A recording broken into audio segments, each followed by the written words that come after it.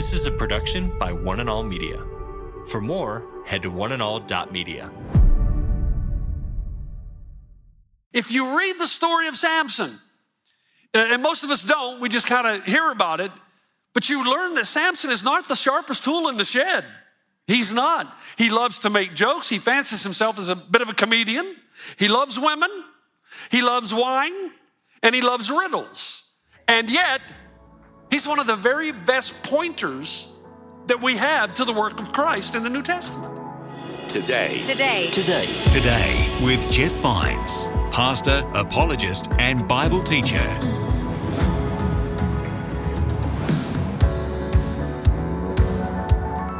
Welcome to Today with Jeff Vines. My name's Aaron. In this series called Origins, Pastor Jeff is looking at ordinary people in the Bible who faced great adversity but found hope in God's promises. Today's message takes us to the book of Judges, chapter 15, where we uncover the story of Samson. As we explore these verses, we'll see that Samson's deconstruction brings about the Israelites' salvation. Let's hear from Pastor Jeff as he begins this message.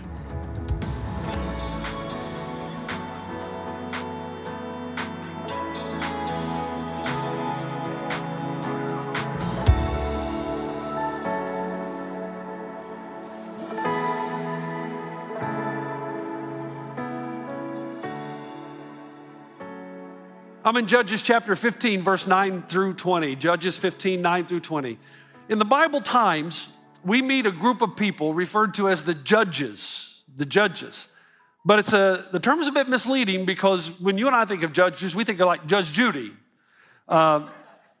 ruling on legal matters and having a very low tolerance for stupidity. Have you seen that show? She has some great lines. I wish I could read them all, but one of her lines I like, she says, "I want first-time offenders to think of their first appearance in my courtroom as the second worst experience of their lives, circumcision being the first." Sometimes when people are talking and she doesn't want them to talk, she'll say, "Two people can't talk at the same time. So when you see my mouth moving, it means you need to be quiet." Very direct, very judgmental. But judges in the Bible, they're called shophets. And they're not really judges. They're a kind of military leader, a deliverer. So Deborah was one such leader or judge. Gideon was another. And then you have what we're going to talk about today, Samson. The Old Testament's version of Rocky. For those of us who saw the Rocky movies, we watched the evolution of Sylvester Stallone's acting. He had one line in the first movie, right? "Yo, Adrian," that was it. Samson is on the same intellectual prowess. "Yo, Delilah." If you read the story of Samson, and most of us don't, we just kind of hear about it, but you learn that Samson is not the sharpest tool in the shed. He's not. He loves to make jokes. He fancies himself as a bit of a comedian. He loves women. He loves wine. And he loves riddles. And yet, he's one of the very best pointers that we have to the work of Christ in the New Testament. Archetypes, origins. The similarities between Samson and Jesus are compelling. It's one of the reasons Samson is a fantastic archetype. For instance, just a couple of things. Your general knowledge, Jesus will also be captured by his enemies. He will be turned over to his enemies by his friends.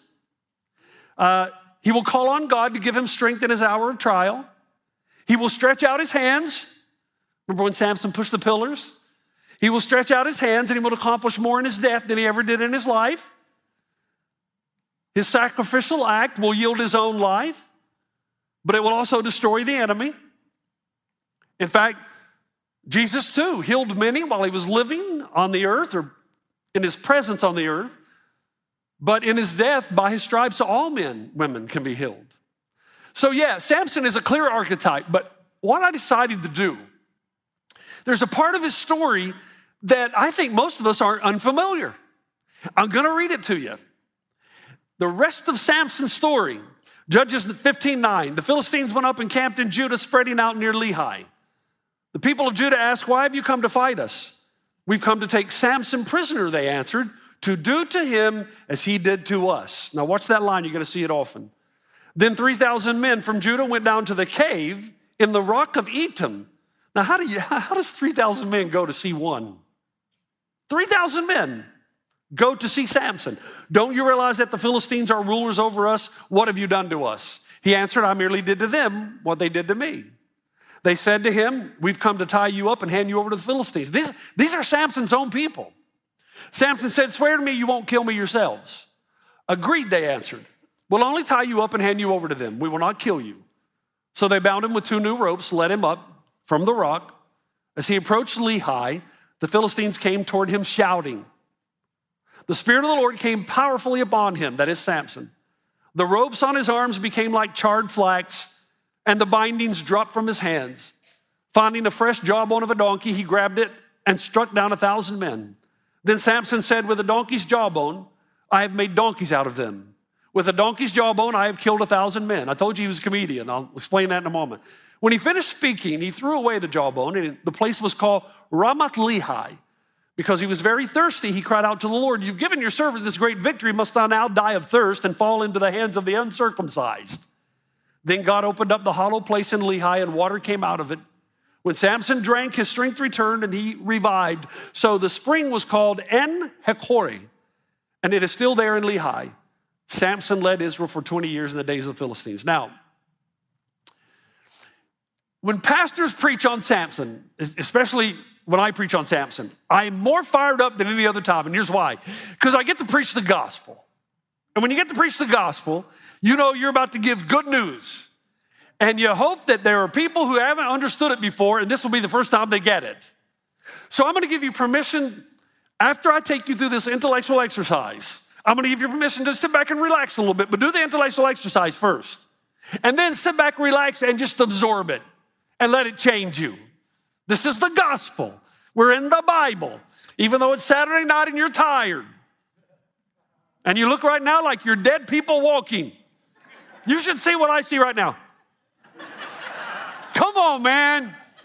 Listen, and let the word of God change you. So when we are trying to contextualize the gospel, we will often read, pastors will, at least I think we should, social theory or social analysis. Now, we don't do that because we think society knows better than God how our lives should be going. We just want to understand culture and the way we're thinking so that we can put the gospel in terms that are relevant to the present generation. So, having said that, did you know that Princess Diana died on the same day as Mother Teresa? Did you know that? They died on the same day. Social critics ask this question. Why was there so much more grief over a celebrity than a hero? Because there was a lot more grief and press over Princess Diana than Mother Teresa. And they answered their own question. They said, because it proves the shallowness of our culture. Other critics said, we can't relate to Mother Teresa. She didn't care how she looked. She obviously wasn't concerned with her hair or accessories. She didn't talk about comfort or happiness or fulfillment. She never married. We can't relate to her. Diana, we can relate to. She cared about all those things. Mother Teresa, she was strong. She lived with a sense of duty and righteousness. Diana, flawed, superficial, conniving, and most importantly, transparent. That's what they said. 2 public figures, 2 heroes, defined differently.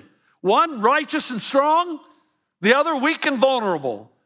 In essence, social theorists tell us this is the difference between the last generation and this generation. It's the difference between hero worship and hero deconstruction. In the early 20th century, I remember when Superman came out, the first one. Hero Superman. He was of impeccable character. He was almost incorrigible. A strong sense of duty. He never lied. He was filled with character and self-sacrifice and integrity. That's the past generation, hero worship. Then we come to the present. Do we have hero worship in the present? Absolutely not. We have hero deconstruction. This is the postmodern world. We don't have hero worship. We have hero suspicion. We're suspicious of anybody who looks that good. That's where we are. We don't trust anyone who looks that honest. They've got to be hypocritical. And the real reason we don't like heroes anymore is because they make us feel insecure about ourselves. And we need our safe space. We much prefer, say the social theorists, this is going somewhere, we much prefer celebrities because they're so flawed. People who come on talk shows and they tell us how they struggle with suicide and body shame and insecurity and a lack of meaning and purpose. Now, those people we can relate to. Warren Truett, a social critic, writes this: we no longer look for salvation in unblemished heroes. We want people who are complex, dependent, and changeable. Most modern psychologists see the individual as more changeable than stable. We don't want one dominant authority to tell us what to do. We don't want people who crush us. We don't want someone who does their duty. We want authenticity. We don't want authority. Now you think about what they're saying. They're saying that we today are more impressed with an unrighteous leader who confesses than an unrighteous leader who presents us with a crushing standard to live up to. That's where we are. Amazing. Carol Gilligan wrote about Princess Diana in the New York Times. Listen carefully. She said this: why do we like Diana so much? It was a relief to everyone to know that she was not an angel, that she did not sacrifice herself for the sake of her children. The outpouring of emotion shows how deeply she was joined in the choices she made. And then she finishes by saying this: like Eve, Princess Diana came to know good and evil, but unlike Eve, she refused to be ashamed, refused to hide. She found her voice, her pleasure, and shattered the icons that imprison us. Do you know what this says about us? So typical of postmodern hero hatred. Princess Diana frees us from the crushing weight of duty. We don't need no heroes. We just want transparency and authenticity mixed with a life of failures, celebrities. Now, you've heard me say in my own profession that I will often speak with young pastors, and there's a lot of young pastors gaining quite a following because they are transparent. And transparency is a good thing, no doubt. It is important that we confess our sins to each other. The Bible says that. And I understand why we want to be transparent in order to avoid the hypocrisy that has plagued the church of our day and our time. But I remind them, and you've heard me say the same thing, transparency is not the same thing as repentance. And if you're not careful, you will give your congregation a license to sin. Transparency is not the same thing as repentance. And when you get to the point where you think, well, I don't need to work on my life, my character, I just need to confess that I'm weak. I don't need to get hold of my addiction or overcome my temptations. I just need to be honest that I'm a failure. And you think somehow that's righteousness.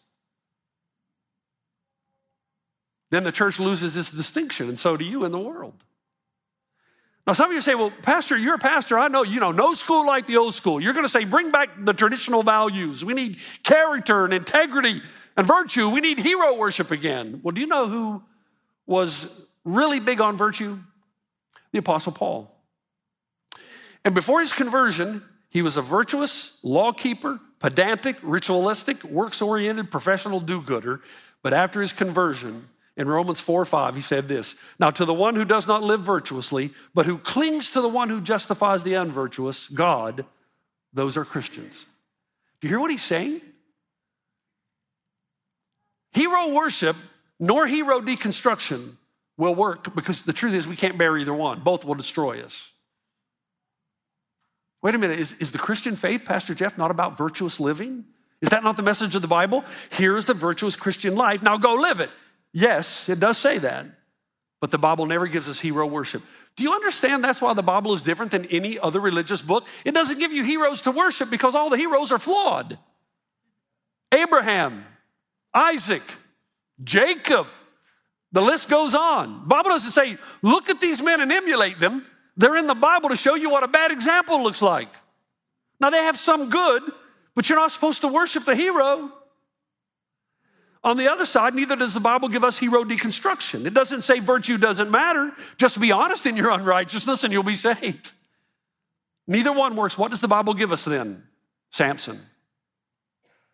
Okay, you did the hard work. Stay with me. Many people see Samson as an old-fashioned hero, Superman with hair for kryptonite. Right? But Samson's anything but a virtuous hero. Sorry, but he's a sex maniac. He jokes after he kills people. In fact, in the Hebrew, the word for ass and the word for heaps of bodies is the same word, which is why the translators struggle to translate. He basically says, out of a donkey, I've made donkeys out of them. Or out of an ass, I've made them asses. That's what he says. He thinks he's a comedian. So from making jokes about dead people to chasing women to following his own desires, it's not hero worship. No way. We're not supposed to emulate Samson, but neither is it hero deconstruction. Samson gives us hero vision. Now, here's what we know. First of all, Samson was very strong. No doubt about it. Absolutely. When the Philistines came to capture him, they brought 1,000 men. 1,000 men to go against one. So he's obviously not only strong, but he's agile. When I read the story of Samson, I think of Troy and Brad Pitt and the opening scene when they say there's no use of all this bloodshed. You send out your champion, we'll send out our champion. And the enemy sends out this big champion, and then here comes Achilles. And it's over just like that. He runs, jumps over the big guy and runs a dagger through his back. It's over. Agile and strong. In the text, Samson seems to be not only huge, not only big and strong. In fact, I don't know if it tells us he's huge, just strong, but he's incredibly agile. But if you're going to understand the story of Samson, you must also understand that Samson is deeply weak morally, deeply weak spiritually. He's tremendously flawed. And he's like a little kid. Let me give you the example. Go back to Judges 15, verse 11. The 3,000 men from Judah went down to the cave, the rock of Edom, and said to Samson, do you realize the Philistines are rulers over us? In other words, why are you rocking the boat? What have you done to us? He answered, I merely did to them what they did to me. Samson's answer is this: they started it. That Samson, they started it.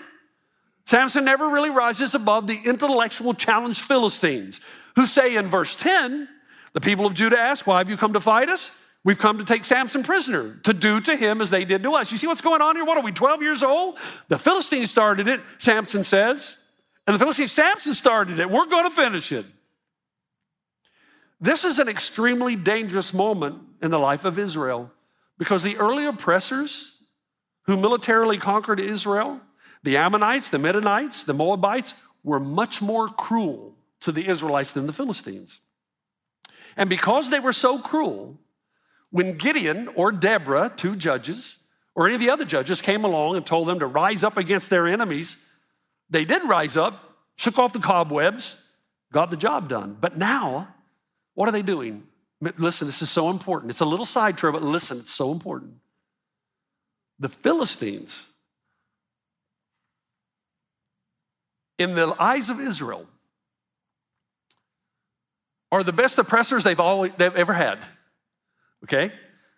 We have jobs, we have food, we don't have any rights, but they treat us okay. Yeah, but you're still oppressed. You're still the people of God enslaved.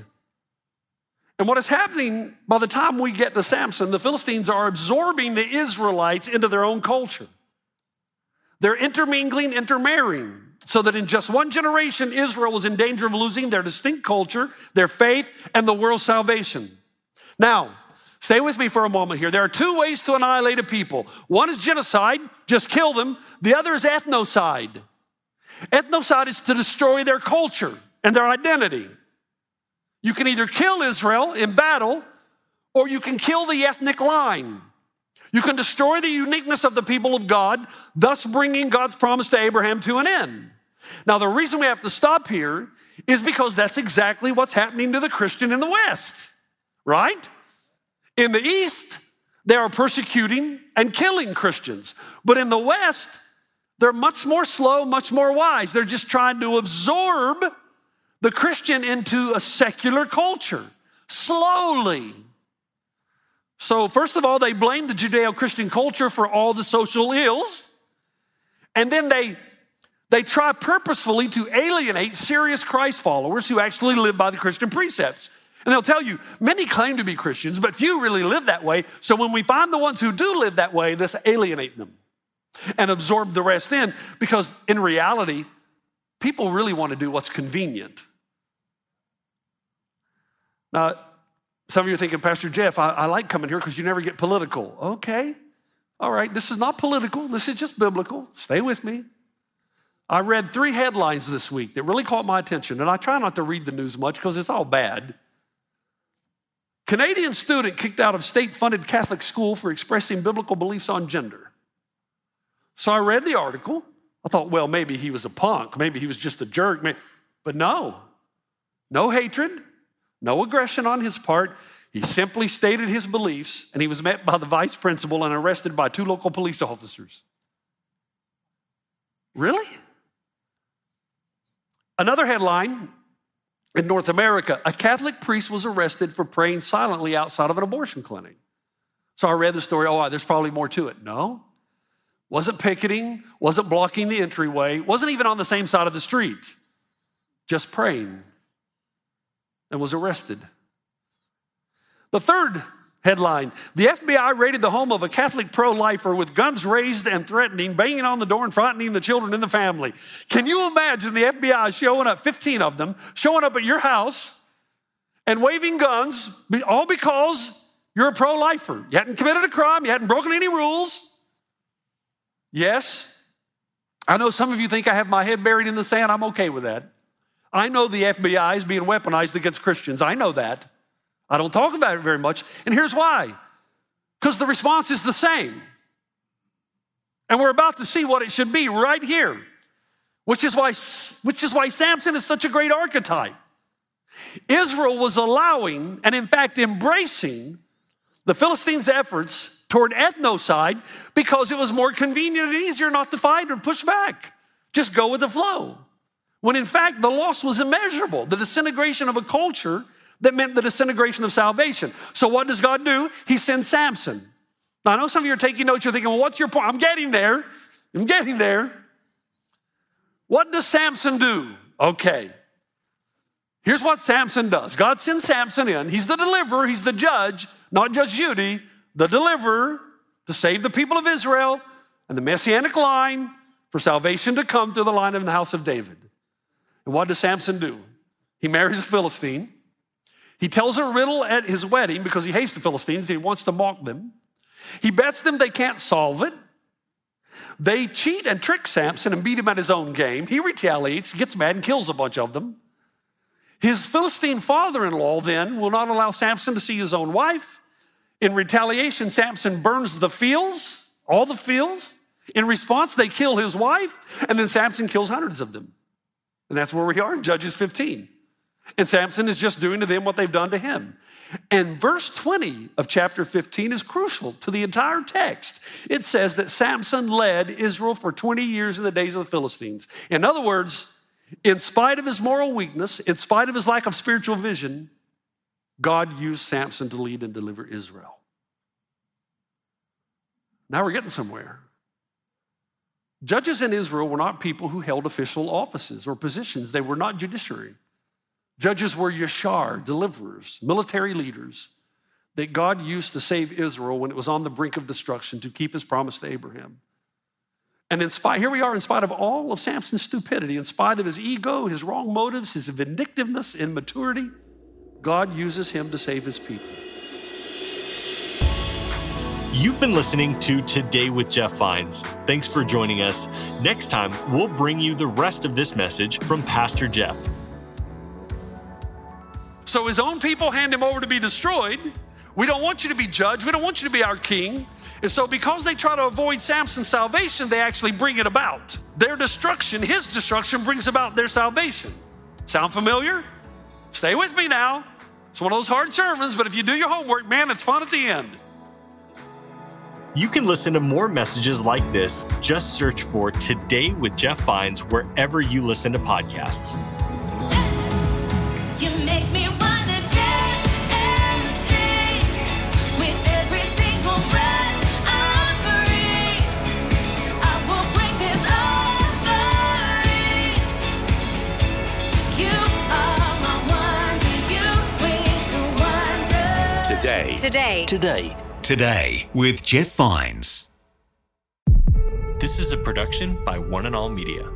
For more, head to oneandall.media.